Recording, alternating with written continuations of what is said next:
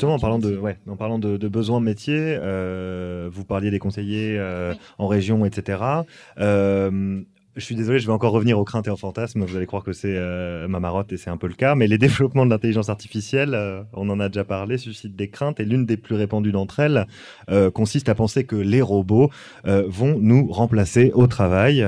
Un peu comme dans une scène assez mythique du film Total Recall. Hello, I'm Johnny Cat. Where can I take you tonight? Drive! Drive! Would you please repeat the destination? Oh, anywhere, just go! Go! Please state a street and number. Shit! Shit! I'm not familiar with that address. Would you please repeat the destination? Alors évidemment, quand on rencontre Arnold Schwarzenegger qui est très énervé, le robot s'en sort pas très bien. Vous n'avez pas les images, mais vous vous doutez de la manière dont ça se passe pour ce pauvre Johnny Cap. Donc c'est un chauffeur de taxi que Arnold essaye de prendre pour fuir. Et puis le chauffeur ne comprend absolument pas la destination puisque Arnold Schwarzenegger se contente de dire « shit » avec ce merveilleux accent autrichien que je n'arrive pas à faire malgré mes origines alsacienne, pardon. Donc cette peur, cette crainte, pardon, de la transformation de nos métiers et du fait que les robots arrivent et nous les piquent, c'est pas seulement Arnold Schwarzenegger et c'est pas seulement mes petites obsessions. Cet été, le Parisien faisait notamment sa couverture sur les 5 métiers les plus menacés par la technologie. C'était d'ailleurs un rapport d'un think tank qui régulièrement, plusieurs rapports évoquent le fait que plus d'un tiers des emplois, et c'est le niveau le plus faible, serait menacé par l'automatisation. Alors, quelle réponse votre expérience sur ces sujets-là peut apporter pour apaiser ces craintes-là? Je me tourne vers vous, puisque vous êtes en contact régulier avec des gens à qui vous dites « utilisez l'intelligence artificielle, ça va être super ». Allons-y, ça va bien se passer. Oui, on en a parlé, c'est une crainte pour les conseillers, mais vous l'avez dit tout à l'heure aussi, tous les métiers peuvent être touchés par ces évolutions. Plus on travaille sur l'intelligence artificielle, plus on a l'impression que certes les métiers vont évoluer, il va y avoir des nouvelles compétences, il va y avoir un certain nombre de tâches peut-être rébarbatives qui vont être automatisables et qui vont être faites par des automates. Il y a des tâches nouvelles, on parlait tout à l'heure de l'entraînement des robots, ça c'est une tâche nouvelle qui va émerger. À ce stade, je ne pense pas que les métiers disparaissent. En fait, il y a une petite partie des tâches qui sont entièrement automatisables. Alors, dans les métiers que je connais, ça peut être par exemple un client qui nous donne son index par téléphone ou un client qui veut un duplicata de facture. Là-dessus, on peut imaginer qu'on ait un robot conversationnel qui comprend, qui demande « vous êtes qui, monsieur machin ?» Je comprends, je vais parler à un automate derrière qui va faire le duplicata de facture, qui va l'envoyer par mail. Donc, on a 1 ou 2 cas d'usage comme ça, mais au final, ils sont assez minoritaires. Dans la plupart des cas d'usage, on vient aider le conseiller. C'est un petit peu comme le médecin, en fait. On ne va pas avoir un robot qui va opérer, mais on va avoir un médecin qui va avoir en temps réel toutes les informations pour prendre la bonne décision. Alors, dans notre métier, c'est un peu pareil, avec pas les mêmes risques, pas les mêmes impacts, comme on disait tout à l'heure. Le conseiller a son client au téléphone, il essaie de traiter comme aujourd'hui le mieux possible sa question, son problème, et en plus on lui dit ce client-là en fait il a le projet de faire des travaux, on peut peut-être lui parler de ci, ce qui l'intéresse là maintenant tout de suite ce serait ça. Et donc je suis capable de lui passer le bon message au bon moment. Je suis capable aussi d'anticiper si le client a une réclamation en cours, c'est pas mal une fois que je sais que c'est monsieur machin qu'on me dit attention il a une réclame en cours. C'est sans doute pour ça qu'il m'appelle. Donc, ça va me faire gagner du temps. On va directement m'ouvrir. Mais ça reste quand même, il y a un contact humain qui permet de traiter la demande, de parler, d'échanger. Et ça, je pense que dans bon nombre de cas, c'est indispensable. Mais ça va devenir peut-être plus percutant. Peut-être que toute cette phase d'identification du client, elle pourrait être automatisée. D'accord. Et David, sur cette question sur cette crainte potentielle, j'aimerais faire 2 petites réponses parce que j'ai 2 réponses contradictoires. Nous, dans ce qu'on fait, clairement, on remplace pas le marketeur. Dans le marketing digital, de toute façon, le problème est tellement complexe, il y a tellement de données dans tous les sens que le métier de marketeur est devenu quasiment impossible. Et avoir un assistant intelligent comme ce qu'on fait, ça le prive pas de son métier. Au contraire, ça lui permet de bien faire son métier. Maintenant, si je disais que je suis optimiste sur les problématiques de chômage qui vont être créées par l'intelligence artificielle, je serais de totalement mauvaise foi. Moi, je trouve ça une menace très sérieuse. L'exemple le plus simple et le plus évident, c'est la voiture automatique. Personnellement, je suis convaincu que non seulement dans 20 ans ou 25 ou 30 ans, il y aura des voitures automatiques partout, mais je suis convaincu qu'il y aura plein d'endroits où les humains n'auront pas le droit de conduire, parce qu'on se rendra compte qu'une fois que les trucs sont bien calibrés, avec les voitures sans pilote, il n'y a plus d'accidents, il n'y a plus d'embouteillages, il y a 3 fois moins de pollution. Et cette promesse-là, elle est tellement irrésistible qu'on ne pourra pas dire non. Mais la réalité, c'est qu'aujourd'hui, à l'heure où on se parle, il y a des millions de gens, que ce soit leur métier, si c'est les chauffeurs routiers, ou que ça fasse partie de leur quotidien et que pendant ce temps-là, ils ne sont pas en train de prendre des rendez-vous. Donc, ils ont une secrétaire pour prendre des rendez-vous. Il y a des millions de gens qui vont se retrouver désœuvrés de ces heures correspondantes et qu'aujourd'hui, on ne sait pas le faire. Et je ne pense pas que ce soit un sujet technologique, c'est un sujet social profond. Comment on forme les gens pour qu'ils trouvent d'autres choses, comment on redistribue la richesse, comment il n'y a pas des méga capitalisations pour quelqu'un qui maîtrise telle ou telle technologie. Je pense que c'est des sujets très sérieux qui ne vont pas se régler du jour au lendemain, mais qu'il faut prendre de façon très sérieuse politiquement. Tout comme la disruption Internet à l'époque a fait disparaître certains métiers en créant d'autres. Je pense qu'on peut aussi prendre cet élément de comparaison à une échelle beaucoup plus grande. Sur cette question, Marie-Caroline Alors, sur cette question, moi je suis plutôt d'un naturel optimiste. Mais voilà, c'est ma nature. Alors, sans vouloir faire de comparaison avec le Parisien, il y a une étude intéressante du World Economic Forum qui a été publiée la semaine dernière qui prétend, je n'ai pas lu en détail, que l'IA va quand même créer 2 fois plus de jobs que ce que ça va détruire. Alors oui, il y a souvent des études contradictoires, tout dépend de l'échelle. On entend quand même un peu tout et n'importe quoi. Je pense qu'en 2050, on ne sera pas là pour faire les comptes. Toujours est-il qu'on voit quand même déjà des nouveaux métiers apparaître. Et puis je pense que l'humain aura quand même un rôle qu'on ne pourra jamais lui enlever. Je veux dire, tout ce qui est autour des émotions, autour de la dextérité manuelle, autour de l'accompagnement, par exemple des personnes âgées, autour du sentiment, de l'empathie, de l'amour. Ces choses-là vont rester et pour moi, sont amenées à se développer. Il ne faut pas qu'on raisonne comme si la quantité de travail sur Terre était limitée et que quand des robots en prennent, on n'a plus de travail. On va faire autre chose. Si vous avez un robot qui tond votre pelouse, vous allez mieux vous occuper de vos roses. Donc, il faut, je pense, réfléchir aussi à tout ce qui demain va être possible de faire et qu'on ne peut pas faire aujourd'hui parce qu'on n'a pas le temps. Oui, je peux compléter parce qu'en fait, je pense que nos 2 réponses ne sont pas si contradictoires que ça. Je suis tout à fait d'accord avec ce que vous venez de dire. Et c'est vrai que cet enjeu d'éducation, finalement, c'est les soft skills qui deviennent de plus en plus importants.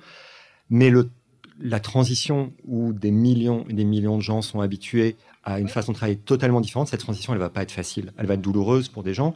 Et il faut réfléchir à comment on l'amène. Mais effectivement, c'est ça la transformation en question. Alors on a évoqué effectivement, on évoque l'avenir quand on évoque l'intelligence artificielle évidemment.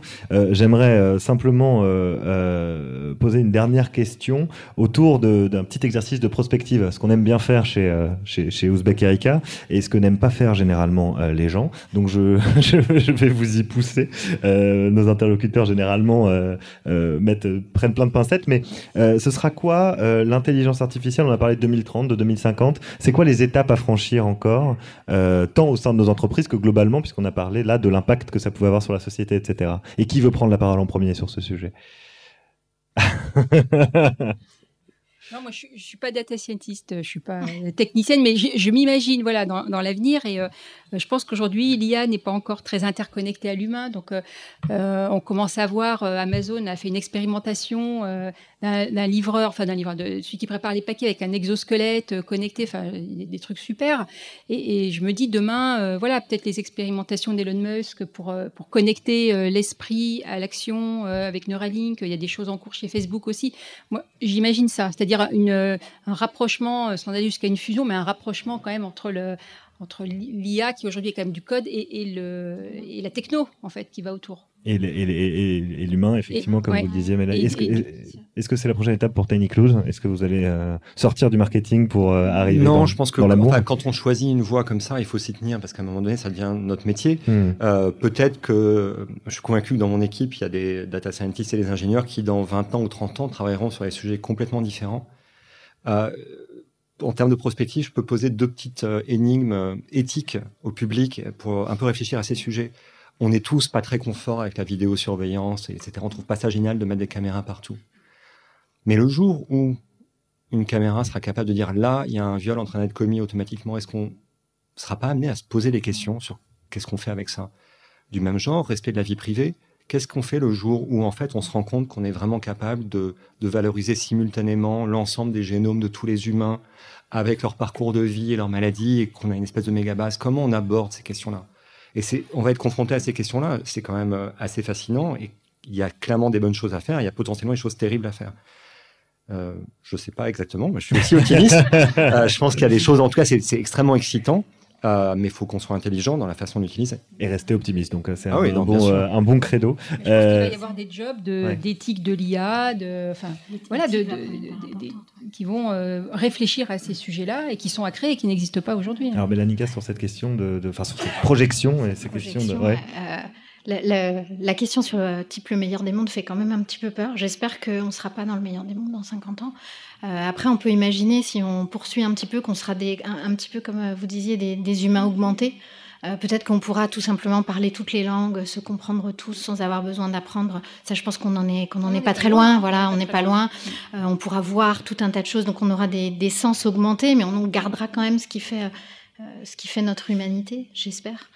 Que ce ne sera pas un changement radical, quoi, qu'on va avoir... on va avoir des nouvelles possibilités qui vont nous accompagner. C'est une jolie conclusion de garder notre humanité. Moi, je refermerai bien cette parenthèse là-dessus, à moins que vous ayez cette émission là-dessus, à moins que vous ayez des choses à rajouter, ou que vous, dans le public, ayez des questions à poser à nos intervenants. Si tel est le cas, je vous prierai de bien vouloir vous présenter avant de poser vos questions à nos 3 intervenants, ou à l'un d'entre eux précisément, si vous avez envie d'en savoir plus sur les travaux des uns et des autres. Comment on explique l'IA aux enfants et comment on les accompagne dans cette transition ? Parce que les adultes, on y est. On parlait de 2050 tout à l'heure. Tout à fait. Et des générations futures. Donc ça, c'est une excellente question. Comment on fait ? Je vais essayer de répondre en 2 mots. Pour expliquer l'IA à des enfants ou même à des plus grands, pour essayer de comprendre, je leur parle du marché de Padipado. Vous connaissez le marché de Padipado ?